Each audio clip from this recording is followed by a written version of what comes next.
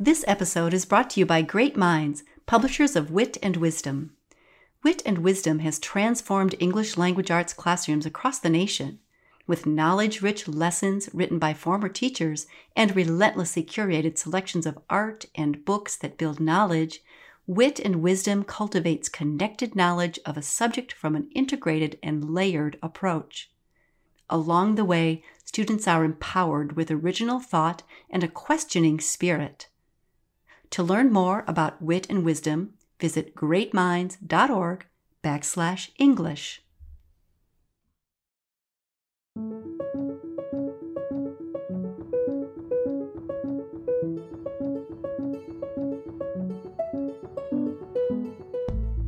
Hi, I'm Laura Stewart from the Reading League. Welcome to Teaching, Reading, and Learning, the TRL podcast. The focus of this podcast is to elevate important conversations in the educational community in order to inform, inspire, and celebrate contributions to teaching and learning. On today's podcast, we'll be speaking to Dr. Tim Shanahan. And many of you probably know Tim from his blog or from social media. In today's podcast, we'll learn about Tim's humble beginnings in first grade, and we'll learn why it was important that Tim did not go into politics after all. So thank you for joining us and enjoy the podcast.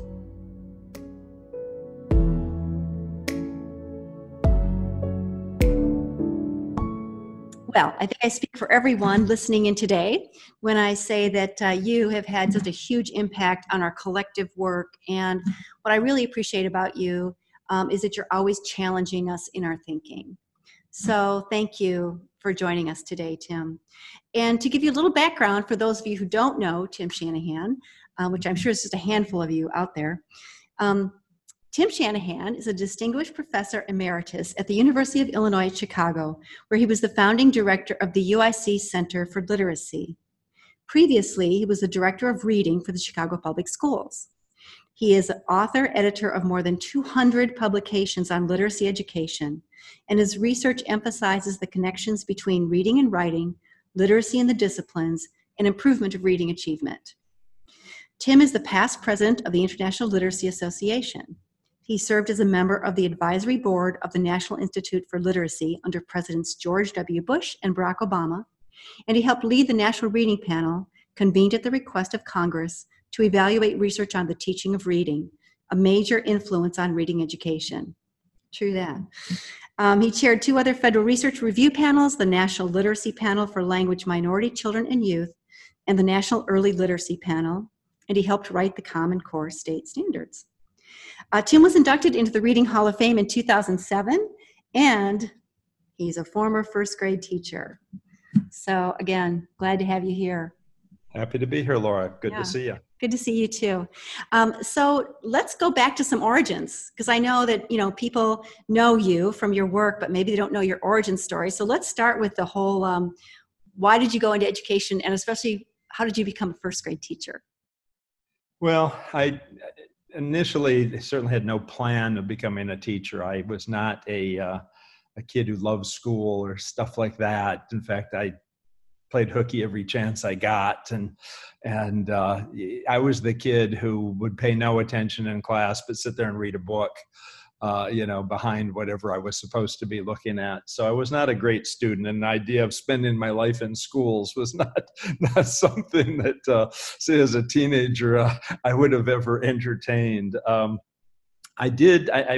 I was passionate about and very involved in, I thought I was going to have a life in politics, and I worked on a number of political campaigns in Michigan, got to know a number of fairly famous political figures in my work when I was 13 and 14 years old, that kind of thing. Worked on, just like I say, a number of campaigns. And then, so that was going to be my life. When I went away to university, I thought it would be a good idea to be involved in some kind of public service. And so at various times I was involved in, going into Detroit and working on housing, that kind of stuff. But at the university, the opportunity that was there was they had a tutoring program. and you'd get on a bus and go into the inner city, and they'd pair you up with some kid, and you would try to teach them to read. There was no preparation for it at all. It was pretty much everybody doing it was a young lady who intended to be a classroom teacher, and then there was me. Um, I thought this was a brilliant idea right up until the night before I was supposed to meet with this youngster for the first time, fourth grader. And it dawned on me, I had no idea how to teach reading and what to do. And out of fear, went to the library and found 2 books on the teaching of reading. One of them, Rudolph Flesch's Oh my My gosh. Daddy Can't Read. Yeah, yeah. And the other one, Roach Van Allen's book on language experience approach. So I couldn't have found 2 more different or divergent approaches. And I read those 2 books that night and really started myself on, in that 24-hour period, started studying reading and teaching reading. I didn't feel like I was doing anything particularly remarkable with that youngster, but the other kids on the bus seemed to think I was, that, I had a lot of interesting moves that I had picked up from reading these books and so on. And so I was kind of curious, what I was doing that was good. And there was a course, obviously for education majors, about how to teach reading. And I took it not as something I needed to take, but just something that I thought would be interesting given my situation. And it was taught by an outstanding instructor who he'd been a classroom teacher. He'd been a director of reading for the state of Delaware. He had a lot of experience and was probably the best reading consultant in the country at the time. And so I lucked out in that, and he kind of sucked me into it, made it my career. And so literally when I was 18 and 19 years old, I was going out with him and consulting in schools on how to teach reading. Even to this day, he shakes his head and just can't believe he did that. Nobody in their right mind would take an 18 or 19-year-old kid out with them doing consulting. I've certainly never done that. Oh my gosh. But it was an incredible experience. Who was that? And do you still keep in touch then? And not very much, but once in a while we cross paths. Yeah. His name is Dorsey Hammond. Okay. And he published a certain amount, but he was much more of a hands-on, working with schools and doing that kind of thing. And he was just outstanding at it. He could get a group of teachers to do what needed to be done, for a group of kids, and getting to watch him and pretty much carry his books and participate in those discussions and so on was just, it was like, drugs for a drug addict. It sucked me in. Usually people in our field come into reading, they teach for a while. They become teachers. They want to teach. They don't necessarily want to teach reading. They want to teach. They teach for a while, and at some point they get turned on by the idea of teaching reading, and maybe they go get a master's degree in that and so on and so forth. Because I came into it through reading and really was doing this when I was 17 or 18 years old, I've been doing this for more than 50 years. Where most people say, well, I started when I was 27, after I taught for 4 or 5 years, and it just, now for me, it was always that. Right. It was always about teaching reading. So at what point did you change your major from political science to education? Pretty quickly after that course, not immediately, but, I had taken that course, and about, several months later, that ended one term, and I was away working in a machine shop for the summer and came back to school, and the faculty was on strike.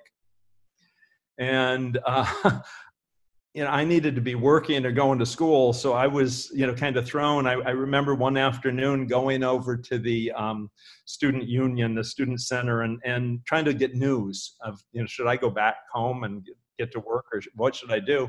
And I ran into that professor from the class, Dorsey Hammond, and we went back to his office and hung out and talked and stuff. And like I say, from then on, I kind of got sucked into it, started taking, education classes, and my grades went up remarkably, and as did my attendance and stuff like So that. it was kind of meant to be. It was kind of meant to be. Yeah. And, And I love how you said, I love how you just the night before you read these two books and went in and started teaching a fourth grader. it was spooky. Yeah. Probably spookier for him than it was for me. But, so was your first teaching job first grade then? Third grade, and then I worked my way down. I was third grade. It was clear to me that there weren't men teaching younger kids. There were men teaching high school and stuff like that. That wasn't uncommon. And so I did think I was going to sort of lead a movement of men into that part of the profession. And obviously very few followed. Still today.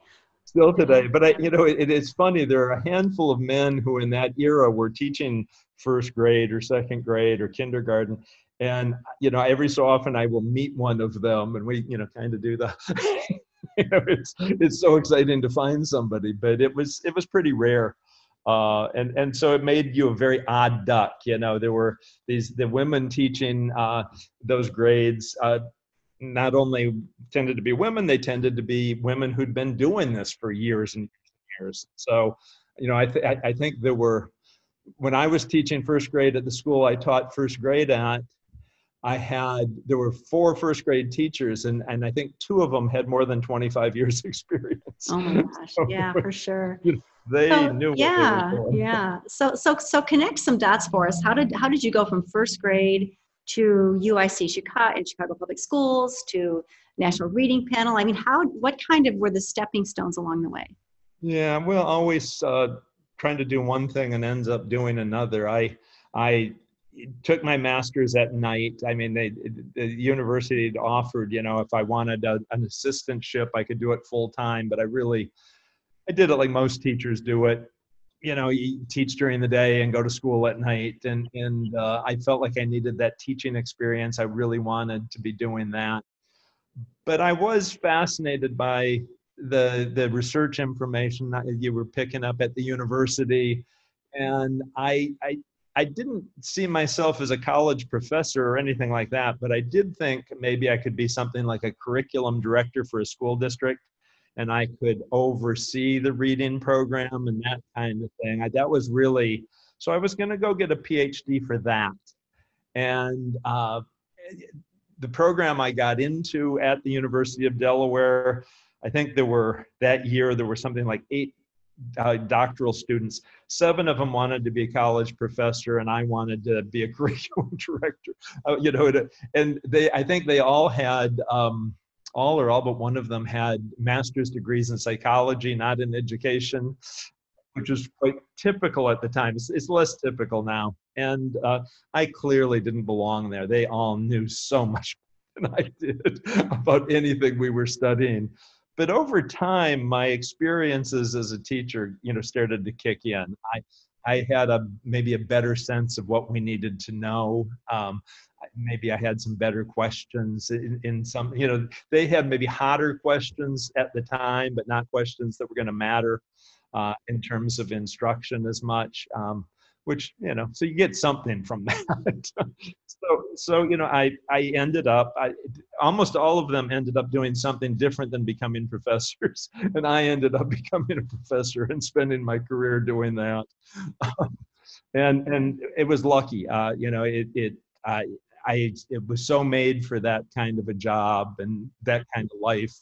A lot of people figure that out later than I did. I was very lucky to hit on that early and, to spend really my whole life doing that. And boy, am I glad. Yeah. And I think you bring up something really important that you grounded yourself in being a teacher, right? Really teaching real kids.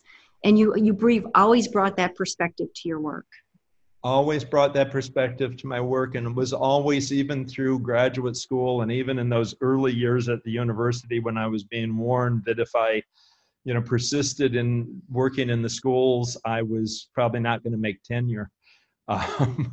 but I always felt that I needed to do that. I always felt like that was the purpose of the work itself. So it needed to be grounded in that. It needed to be connected to it all the way along. And so, it didn't actually interfere with my success at the university. I was managing to publish and to do the things that you need to do at a university to succeed. So it didn't really threaten me, but it was suggested to me that this wasn't my best career move.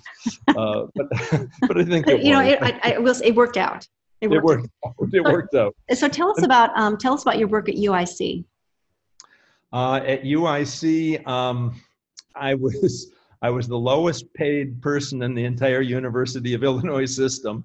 I was had a family with a new baby, and then soon after a second baby, and was just struggling to hang on. I really, and I ended up getting a job offer from another university, which led to a really big raise, which saved my life.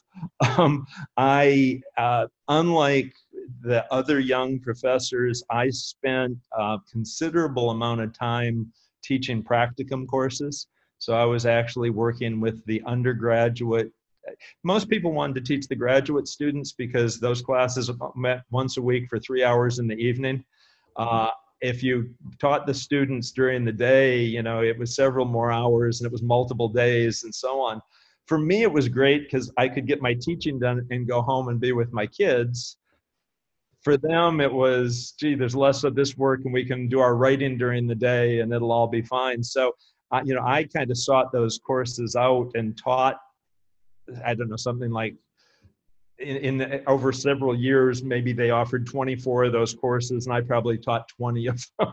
It was something like that. It was, so, I was working with these kids who wanted to be teachers, these, again, usually young ladies, and, especially teaching the primary reading courses and the introductory reading courses, which you learn a lot from. I know people, graduate folks put that down and it's, you want to get beyond that. And you do in terms of your writing, it helps you to have those doctoral students and so on who can kind of push you on that end.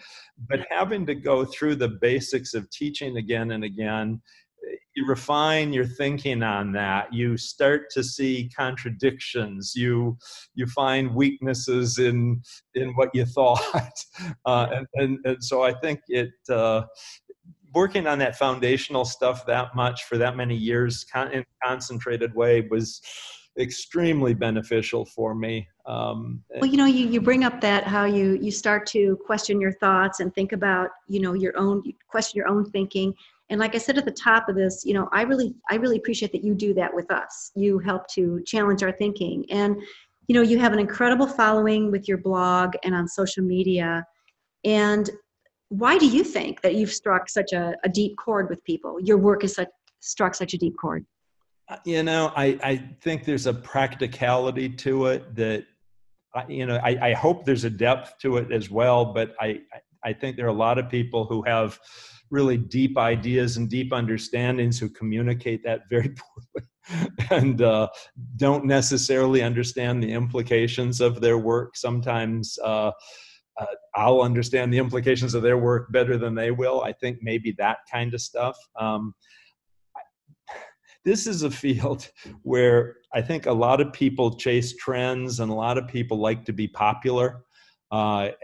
And I think it's easy to flatter teachers and to tell them whatever the hot thing is right now and to pretend like you know that. And I mean, I'm not going to claim that I've never tried to do that, but that's not my strength.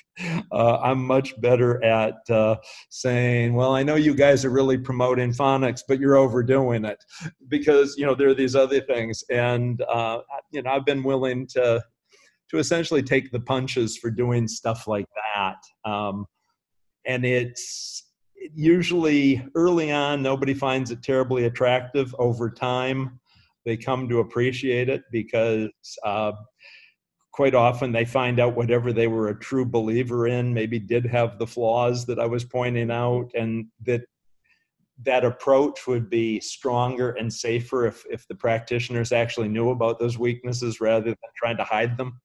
Um, so I do think over time, the fact that I've done that repeatedly, often taking unpopular stands that turned out to be popular in the long run, um, has put me in some kind of stead where folks might say, I don't always agree with him, but I trust him. He'll tell me the truth.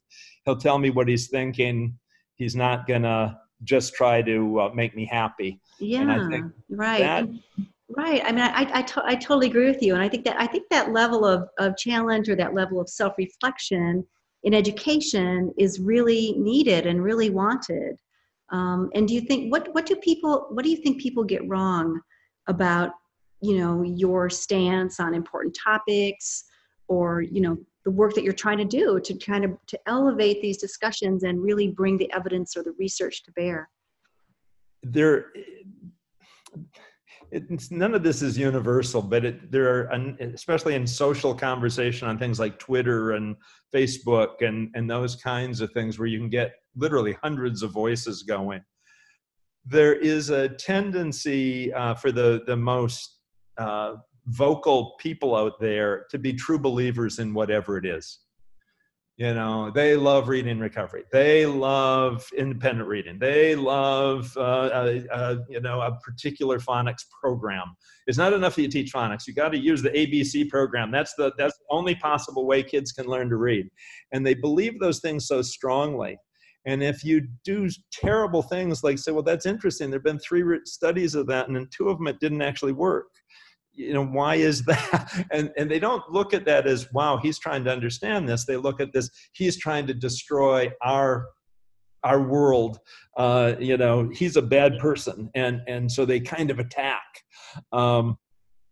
Then what'll happen is later on, I'll get a letter from somebody saying, oh, I convinced my school district to use the such and such program. And I had no idea there'd be pushback once we adopted it. And the school board has questions, and there are parents groups that are coming forward. And what should we tell them? And, what does the research, how can the research help us? And, my approach is, you should have been looking at the research before you adopted this. The research isn't there to give you cover for making a bad decision. It's there to help you make a decision. Mm-hmm. And so you're going at this wrong. And they're absolutely right that those weaknesses are there, and you should have been ready to address those. And if you're only going to adopt that part of reading instruction, what about the other kids that maybe that isn't their problem? They for whatever reason, they do well with whatever it is you're promoting and don't need what you're doing, but they struggle with some other aspect of it, and you're not helping them. Yeah. So what do you think keeps us in the educational world from really doing that kind of research and looking at the research, looking at the studies, and being really connected to that? What keeps us from that? You mentioned that I was a member of the National Reading Panel. And when they put that panel together, and the notion of it was, Congress was asking a panel of scientists to make a scientific judgment about what the research was saying about reading instruction. And on the panel, they had a bunch of, very prominent scientists, but they also had a middle school teacher, an elementary school principal, a parent of a dyslexic child. And I've got to admit, I was offended by that. I thought that was foolish. And I was, other members of I tended to talk to those folks a lot, usually after the meetings, trying to explain to them what the discussions had been about, because they wouldn't necessarily understand the science or the statistics or whatever was the issue that day. And I felt terrible for these people because they were on something where they were struggling to understand what we were even talking about, or they would try to read the studies and couldn't make heads or tails of them. So evaluating what they said, they just couldn't do. And I thought, well, this is terrible. They would never do this in medicine. They would never. which is not true. When you go and look this up and track it down, and I spent the time doing that, what you find out is, oh no, if you have a panel like this in medicine, they'll put a nurse on there, they'll put patient advocates on there, they'll put those kinds of folks. But all of those folks have research training, all of them. Teachers don't have research training.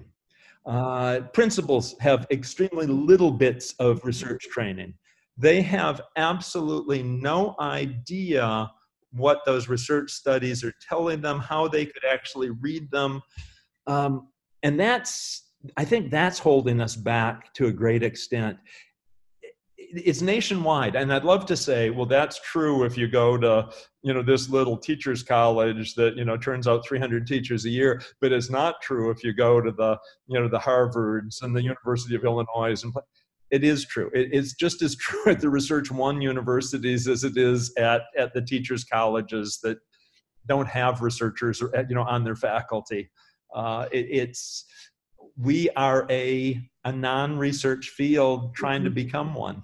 Yeah. So your thinking was that in the National Reading Panel, having these, I guess, for lack of a better word, these practitioners on the panel was going to make it more difficult because they didn't understand that the charge of the panel was to look at these scientific studies.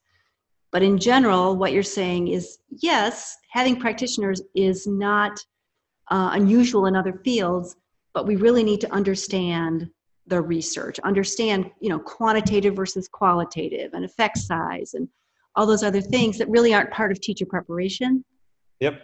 I mean, my youngest daughter's an engineer. As an undergraduate in engineering, she got more research than a typical master's student does in reading. That's just all there is to it. And that's true if you want to be a nurse, and that's true if you want to go into dozens of other business, any number of fields. You're going to learn, probably be forced to take a statistics class, might have to take some kind of a class in how we know things, that whole notion. And you look at teacher education, you look at certification requirements, you look at, like, again, sort of the personal trademark that universities place on students. And the fact is, in education, we just haven't treated making sure that these folks, not that they're going to be scientists, but they need to be able to read science. They need to understand what the arguments are about. They need to understand what you find out from a correlational study versus an experimental study. They need to know what a meta-analysis is and what it tells you and what it doesn't tell you. Just a whole bunch of that kind of stuff. Do you think in teacher preparation that hasn't been part of it because we've always looked at teaching as more of an art than a science, or it's more emotional and more, I know my kids better than a study or data can inform me? Yeah, it's probably both. I think teaching attracts. I mean, if it had that, there might be some folks that, if it had a science requirement, there might be some folks saying, well, I don't want to go into that. Maybe I will do cosmetology instead. It's, seriously, it'll be that kind of thing. I think, it's funny, the federal government has made so many moves to try to encourage schools to use research and to make research available and to translate research and so on and so forth, and spent billions of dollars. And I think to the good, and yet they haven't made sure that the practitioners actually know what any of that means or why it's there or why that would be beneficial. And I think that maybe we're starting at the wrong end, perhaps, and that people like me should have been, fighting to get some kind of a basic research course into, all the undergraduate teacher majors. Maybe we should be doing more of that. But it definitely attracts a group of people who say, this is just about my relationship with kids, and that's not. And I think physicians used to do that, until they figured out you could still have relationships with patients and do more good for the patient if you actually, had the science behind it. And I think maybe There's a group of teachers out there, but they're nowhere near the majority of teachers. And so Mm-hmm. we have a big job to do there. Big job. You mentioned the National Reading Panel. I did want to talk a little bit about that because when I think about my own self coming up as an educator, that was a real watershed moment for me, was the National Reading Panel, because I think I was that teacher, who didn't really understand that you can bring evidence to bear in teaching reading. And so, what maybe talk a little bit about what you believe was the impact of the National Reading Panel. What were the shortcomings? What work still needs to be done there? Yeah, there have been such panels in other fields of study. It's the first time anything like that had ever happened in education, and it came about because of what were called the reading wars, the arguments. A lot of people remember those as being arguments over, do you teach phonics or not? And that was certainly part of the argument, but it was also an argument, do you use textbooks or not? Do you have a curriculum or not? It was really about all kinds of explicit teaching, and those arguments raged to such an extent that in national polls, the people's confidence in their schools was dropping. We were starting to look like congressmen in terms of what, the public thought of us. These people don't even know how to teach reading. And you don't want to see your teachers saying nasty things to other teachers in public, because one of them uses a different method than, but those kinds of things were happening. And so that's why the panel came into place initially. And it wasn't clear at all that it would have any impact, to tell you the truth. Nobody really knew. I figured it would be controversial and so on, but it was important that at least the attempt be made. So, we worked on it for a couple of years. The government thought this would be like the medical panels or the engineering panels, and we could answer the question in a couple months, and they would, get that into their laws quickly and so on, not understanding that, there might be, on a particular issue in medicine, there might be 6 studies on it. They're big studies. They might have, 45,000 people in this study, and there were 20,000 young women in that one. And you get the panel, they sit down, they read the 6 studies, they talk about it, they make a decision about what it says. You do the meta-analysis of it, so you have the result. It's really straightforward. I'm not going to say easy, but it's really straightforward. And they can say, there's a clear finding this way or that way, or it's not clear at all. And so this is what we recommend. In education and reading, it would, okay, what works in reading? Well, there are thousands of studies. People are looking at all kinds of issues. And so it took us several meetings even to decide, what are you going to look at? You can't look at everything. So we picked, 7 or 8 topics that we would, pursue, and we, went out and searched for the, evidence on those topics and so on and so forth. And so it just wasn't really, it took us, like I say, about 2 years to do the work. Congress, when they saw our plan for doing the work, actually extended our time. They wanted to shut us down, but when they saw that we had such an ambitious and sophisticated plan, they said, okay, we get it. Go ahead, do another year. And so the results came out, couple newspaper articles, not a huge amount of interest initially, but over time, for, I'm going to say, a good 10 years, it really did settle down a good deal of the controversy. Schools started looking for programs that included certain kinds of things. We started seeing achievement going up again, which is a good thing. There definitely were some good things to come out of it. But as the politicians say in a democratic society, there are no final victories.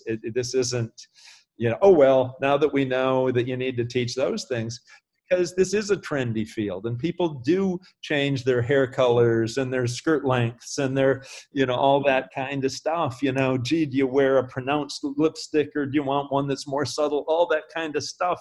And we do the same thing when it comes, well, I taught reading like that for the last 4 years. I'm bored with that. Can't we do it some other way? I'm glad my physician isn't getting bored with taking those same old blood tests. Yeah, yeah, Uh, yeah, so yeah. we're too faddish, too willing to just go along. So I think for about 10 years it really settled things down, and now over the last 10, people have been drifting away from it. And you can see we're no longer raising achievement nationally, and things are starting to get much more diverse in how we're teaching, and so you'll see people going off in all kinds of extremes, some worse than others. Interesting, interesting. So you saw the work of the National Reading Panel really kind of brought some focus for a while, but now you kind of feel like maybe that's kind of diverging again in terms of Yeah. I mean, practice. it never shut it down entirely. It just narrowed it. You'll still find people out, see things on, on net, on the net where somebody will say, oh, the National Reading Panel found. Somebody else will say, oh, I never pay any attention to what that panel found. They were, just doing it for the money or whatever. There's a lot of myths about what the panel Yes, did and didn't totally do. agree. Yeah. We're at our latest edition, as you know, the Reading League Journal is going to be about the National Reading Panel 20 years later. And I know you did an interview for the journal, and I'm really interested for people to read that because I think it's really well done in terms of looking at the findings, the corroboration of those findings, where we've been and the work that's left to do. So let me ask you this: what do you, in terms of our ability to raise student achievement in the area of literacy, what do you think are the biggest things that are left to do? What's left to do? Well, I mean, there are only three things you can do to improve literacy. When you get right down to it, there are three things, and I think what you'd find if you went to any particular school or classroom or district or state, you pick the grouping, you would find a great deal of variation in these things. And so what we need to do is start really following the science. The three things that really matter is how much reading instruction and experience do kids actually get. That's number one. Number two, what is it that you're taught? There are certain things, if we were talking about history or science or the arts or any number of fields of study, it's what we teach is a matter of our values. So, should we put more of our high school time into physical sciences or into life sciences? Where do you think we should have more courses? You're going to find that differs by community. There are communities that, frankly, their economy is so tied to their healthcare system that they want their kids to get more life sciences, that would make the greatest sense, they believe. Other communities, well, gee, it's farming or mining or, we think more, and so it's a choice. You're learning science in both cases. It's just a decision. Is it better for kids to learn the performing arts or the plastic arts? Is it more important that they learn American history or world culture? Well, we give them some of all of those things, but where do you want the preponderance, or do you want it to be equally balanced? What are you going for? Those are all values judgments. When it comes down to what do you want to teach kids so that they can be readers, it's a different thing. It isn't about what would you like to teach, what kinds of things would you like to expose kids to. It's what skills are necessary, what abilities do you have to develop. The analogy I usually use is if instead of reading, we decided to teach bicycling. What would you say if somebody said, I love teaching pedaling, but I hate teaching braking. I'm not going to get into that. And that's, come on, that's ridiculous. Yeah. Nobody would do that. But with reading, people will do exactly that. I don't feel comfortable teaching vocabulary. I don't like teaching phonics. I think it bores kids. I'm not going to do that. Yeah, but then how do they figure out, what it is they need to know? So what we teach matters. And then that third thing is how well do you deliver it? So how much of it, what do you teach, and how do you deliver it, the quality of that? There are ways of teaching things that are more effective than others. Teaching phonemic awareness where the kids can actually see your mouth forming the words is really important. so that, because part of perceiving sound is done with the eyes, not the ears. And so that youngster who the teacher can kind of get in there, well, these days you got a mask on or you're doing it over Zoom, and it's harder to learn it that way. And so, you have to think of those kinds of things. More repetitions is usually better than fewer repetitions. And you can kind of go through, a whole bunch of quality things. And so when when you say, gee, what's missing? In a given place, it might be they're doing a lot of really good things, but they're doing very little of anything. The kids are getting an hour a day of reading instruction, and nobody's learning very much. You go to another place, and they've dropped social studies and science. They only do reading, but they're not teaching fluency. They're only teaching, they don't know about that, or they don't believe in that, or they didn't buy a program that included that. Or, gee, they're trying to do all these things, but they're just not very good in their delivery. They don't explain things well. They don't check to see if the kids are actually learning it. They just kind of take them through. So with a given teacher, a given school, a given district, you would probably come away with a different diagnosis for each. But those are three things, and they're the only three things anyone's ever found that improve achievement. And yet we don't we pick the ones we like. So that kind of begs the question, if you think about those three things, how do we bring coherence to that? And do you see it happening anywhere? And how do we bring that coherence? Is it teacher prep? Is it leadership? Is it, what are the keys to bringing those pieces in a coherent way, in an accountable way, into a system, so that we can see the kind of results that we want to see? Well, it's always going to start with leadership. You always have to have somebody who has a coherent vision, or some group that has a coherent vision, who's going to call the shots. In Chicago, that person was me. We increased the amount of reading instruction. We made sure that everybody was teaching all of the essentials, not just the parts they liked or felt most comfortable with. How do you do that? Well, a lot of professional development, a lot of teacher education. But you can do it by buying some programs. You can do it. That's not how we did it, but you can do it. Gee, these teachers aren't sure how to teach reading comprehension, but there's a program that can support them in that, so that if they follow that, they'll be stronger. You can do that kind of thing. But leadership is big. Certainly professional development is big, and that has to be connected to everything you do. Getting parents on board is big.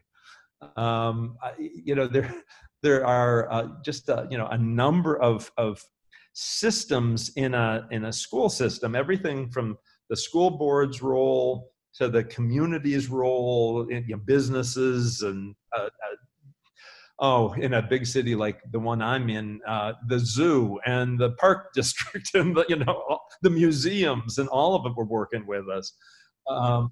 It's all of those kinds of things. Certainly the parents are a big, so you need you definitely have to start with a coherent vision. You have to take a kind of a long-term view that you need to do all of those things in the vision, but that you always have to start taking one step.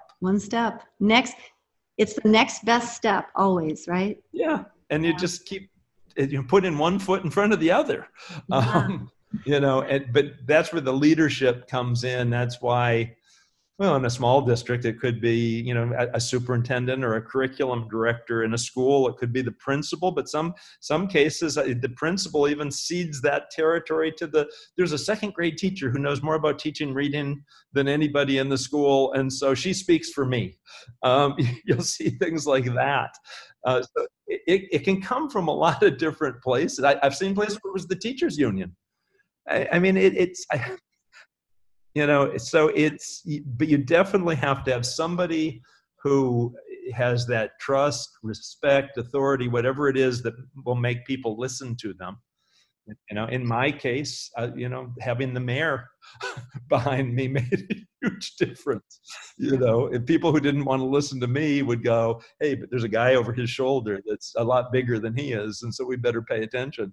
But again, in a school of 300 kids or something, and the principal can do incredible things, or 2 or 3 teachers getting together can do incredible things. Amazing things, yeah, for sure. They can.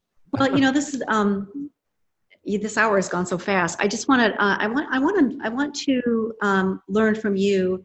What are some of the greatest lessons that you've learned in the different roles that you've played?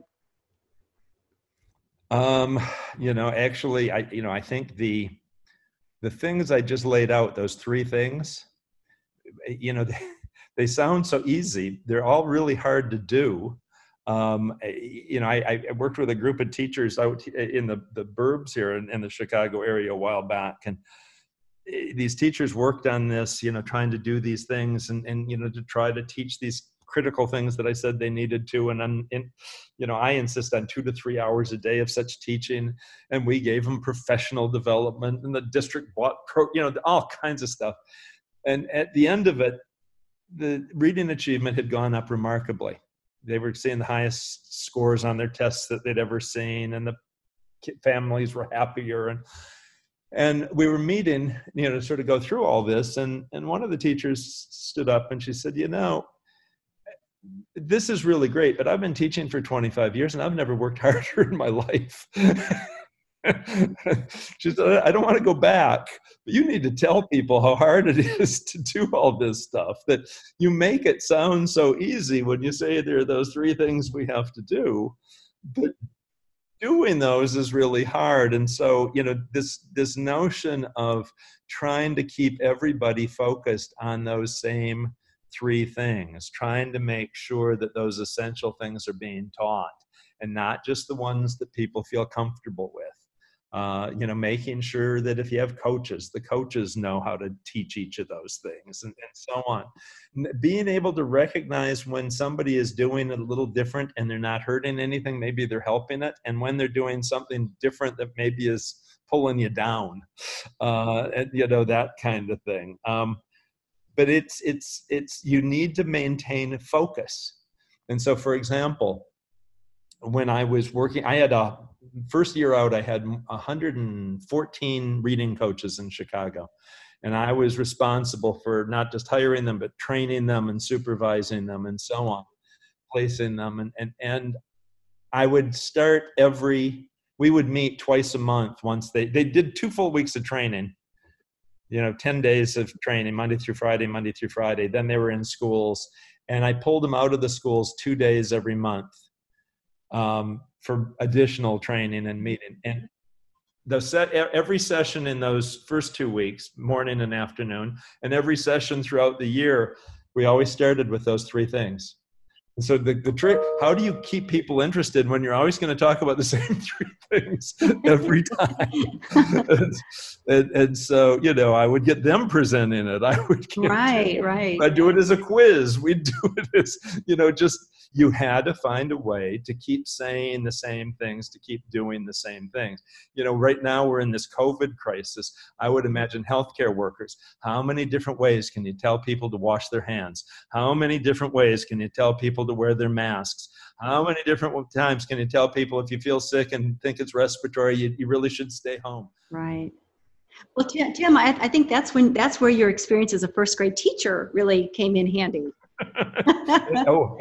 That's absolutely true. Yeah. And because in fact, if you're teaching a group of 6-year-olds, mm-hmm. no matter how well you thought you taught them today, tomorrow's a different day. Tomorrow's a whole new day. So it sounds like really, there's so many things, you're so many rich ideas here. So, vision, leadership, relentless focus, and like you said, always taking that next best step and just continuing to move forward, and knowing that this isn't a short-term thing. This is a long-term commitment, but that's what education really is. I don't think we're never going to completely get it right, because we have so much that we're always learning, that we're unfolding into our practice. but we have to keep taking those next best steps. Have to keep taking those next best steps. Our kids need it. Our nation needs it. It's, it really is. In that sense, the vision is simple. It's straightforward. It's understandable. The work is hard and it's relentless. And there are days you don't want to go back, admittedly, where you just want to climb into the closet and close the door and shake. I think I shared this with you once. I always say I have my Trader Joe moments where I just want to work at Trader Joe's, wear a Hawaiian shirt, make people happy. Absolutely. So tell us what you're working on now. What's your work now? Oh, these days, I just finished a paper. I'd been invited to do 2 papers, both for Reading Research Quarterly, which is one of the top, not only research journals in the field of education, but one of the top social science journals. And so normally I'd be saying, oh no, I can't take that on, but I had to take both of those on. So one I just completed, and I guess they've published it online. It's not in the journal yet, but it's an article on the science of reading. And it explains the kind of research that really should be the basis of the science of reading, because I think we're going a little bit wrong there. And a second one I've been asked to do, and I've been working on all day and want to tear my hair out, is on Tier 1 instruction for dyslexic students. And what does the research have to say about that? And how do we look at that research? So, well, those sound terrific. Where's that second one going to be published? That'll also be in Reading Research Quarterly. That one, Sharon Vaughn is editing a special issue, and so that'll be terrific with her leadership on it. But I'm, as I say, tearing my hair out over my piece and hope it ends up being a good one. I hope it will be. At this stage, it's too early to be sure. Yeah, well, we'll definitely have to keep an eye out for those. So, you've fulfilled so many roles, and when you look back about the legacy, what do you think is what you think is one of the most important contributions you've made? I definitely think I've certainly played a role in the increase of our attention to the science of reading in making instructional choices and instructional decisions. I think, you say that you felt like you learned a lot from the National Reading Panel. I was using research more formally than I had ever used it before, to try to steer practice. And that was a life-changing, a career-changing event for me. In many ways, I ended up becoming sort of the spokesperson for the National Reading Panel in a way that I certainly never envisioned, and the people who ran the panel never envisioned. It turned out I had some ability to do that, that I could explain those concepts and had led the science enough on the panel. That was one of the roles I had played. Was it became obvious that you needed to have some kind of almost like a clearinghouse that would make the scientific decisions or would bring those questions back to the whole panel so that they could actually formally vote on them. And so I suggested that, and they said, that'd be great. Why don't you do that? Go ahead. So, and that turned out to matter. And so I just think that whole notion of using research as the basis of how we teach and what we teach and for making these policy decisions in education was certainly not common before the work that I did on the National Reading Panel, and it is certainly much more common now. And not just because of me. Obviously, there have been all kinds of people playing in that, but I definitely feel like I made a real contribution to that part of it. Fair enough. I asked you what contributions you made, and I appreciate you giving it to other people. But like I said at the beginning, I do appreciate that you translate a lot of this for us, and you challenge us in our thinking. It's not always easy, right? Well, the phonics one is an interesting one, because phonics people have fought for years trying to get phonics into the curriculum and keep it in the curriculum. And so they're very passionate about that, and they have seen the science as a way of making that happen. And then at times, they will fall in love with particular aspects of teaching phonics, even when those don't necessarily have the same kind of scientific backing. And it scares them when someone says, well, you know, the studies don't actually show that's needed or that's effective. And they, you know, instead of seeing that as, wow, that's really important, we need more science on that, I wonder how else we could do this, it's, oh, you know, he's anti-phonics, which is obviously not true. I've been teaching phonics for more than 50 years, and often doing that at times when, you know, like I say, you'd take a punch in the nose for it. So I, well, you know, I mean, and I think that again, that level of that challenge and that self-reflection is really important for us in our profession, you know? Yeah. So thank you for jumping on that opportunity to teach a fourth grader to read, Tim. Because if you hadn't taken that opportunity, we wouldn't be having this discussion today. So I really no question, he had a bigger impact on my life than I had on his. Oh my gosh, isn't that the truth, really? Like, you know, we think about influences on our lives as teachers. A lot of it is kids. You know, kids that brought us up short, and you know, kids that challenged us, and kids that made us go, okay, I don't know what I'm doing, and that would pretty much encapsulate my whole first year teaching. Oh, absolutely. Absolutely. Yeah. No question about it. Me as well. Yeah. So thank you for this. I do want to end with some, I'm taking a page out of Brene Brown's playbook and asking some quick fire questions at the end of our podcast here. So who was your favorite teacher growing up? Favorite teacher growing up, I had a 7th grade teacher, the first male teacher I ever had. And, he was interesting. He brought a lot of life outside the classroom into the classroom, which was good for me. He also was tough on me because I was always doing something else. You know, when I was supposed to be doing work, I was writing a novel or something like that. Yeah. He didn't always appreciate that. Oh. And what was that teacher's name? Joe Heimbach. Thank you, Mr. Heimbach. What was your favorite book, either as a child or as an adult? Oh goodness, my favorite book. One of your favorites. One of my, you know, probably the earliest reading experience that really mattered for me that I can remember, a serious reading experience, when I was, I think, in 4th grade. My mom, who didn't have much education herself, insisted that I stay in after lunch for half an hour to read every day. And she took me to the library to get books. And I don't remember if we could take out 4 books or 5 books, but I took out 4 or 5 books on Abraham Lincoln. And I read them that week and have been a Lincoln fan ever since. So that was a very... Yeah, you know, I think that's so funny because I think you and I talked about that actually when we were sitting next to each other on that trip. Absolutely. I'm a huge Lincoln fan too. And of course we're fellow Chicagoans, so we share that. But yeah, that sucked me into, oh my gosh. Just one of those things. And good for your mom. What a great idea. Yeah. You know, and it was just, you know, those were the days you'd go out and play for, you know, 8-10 hours. Right. And yeah. Without supervision. I know. Yeah.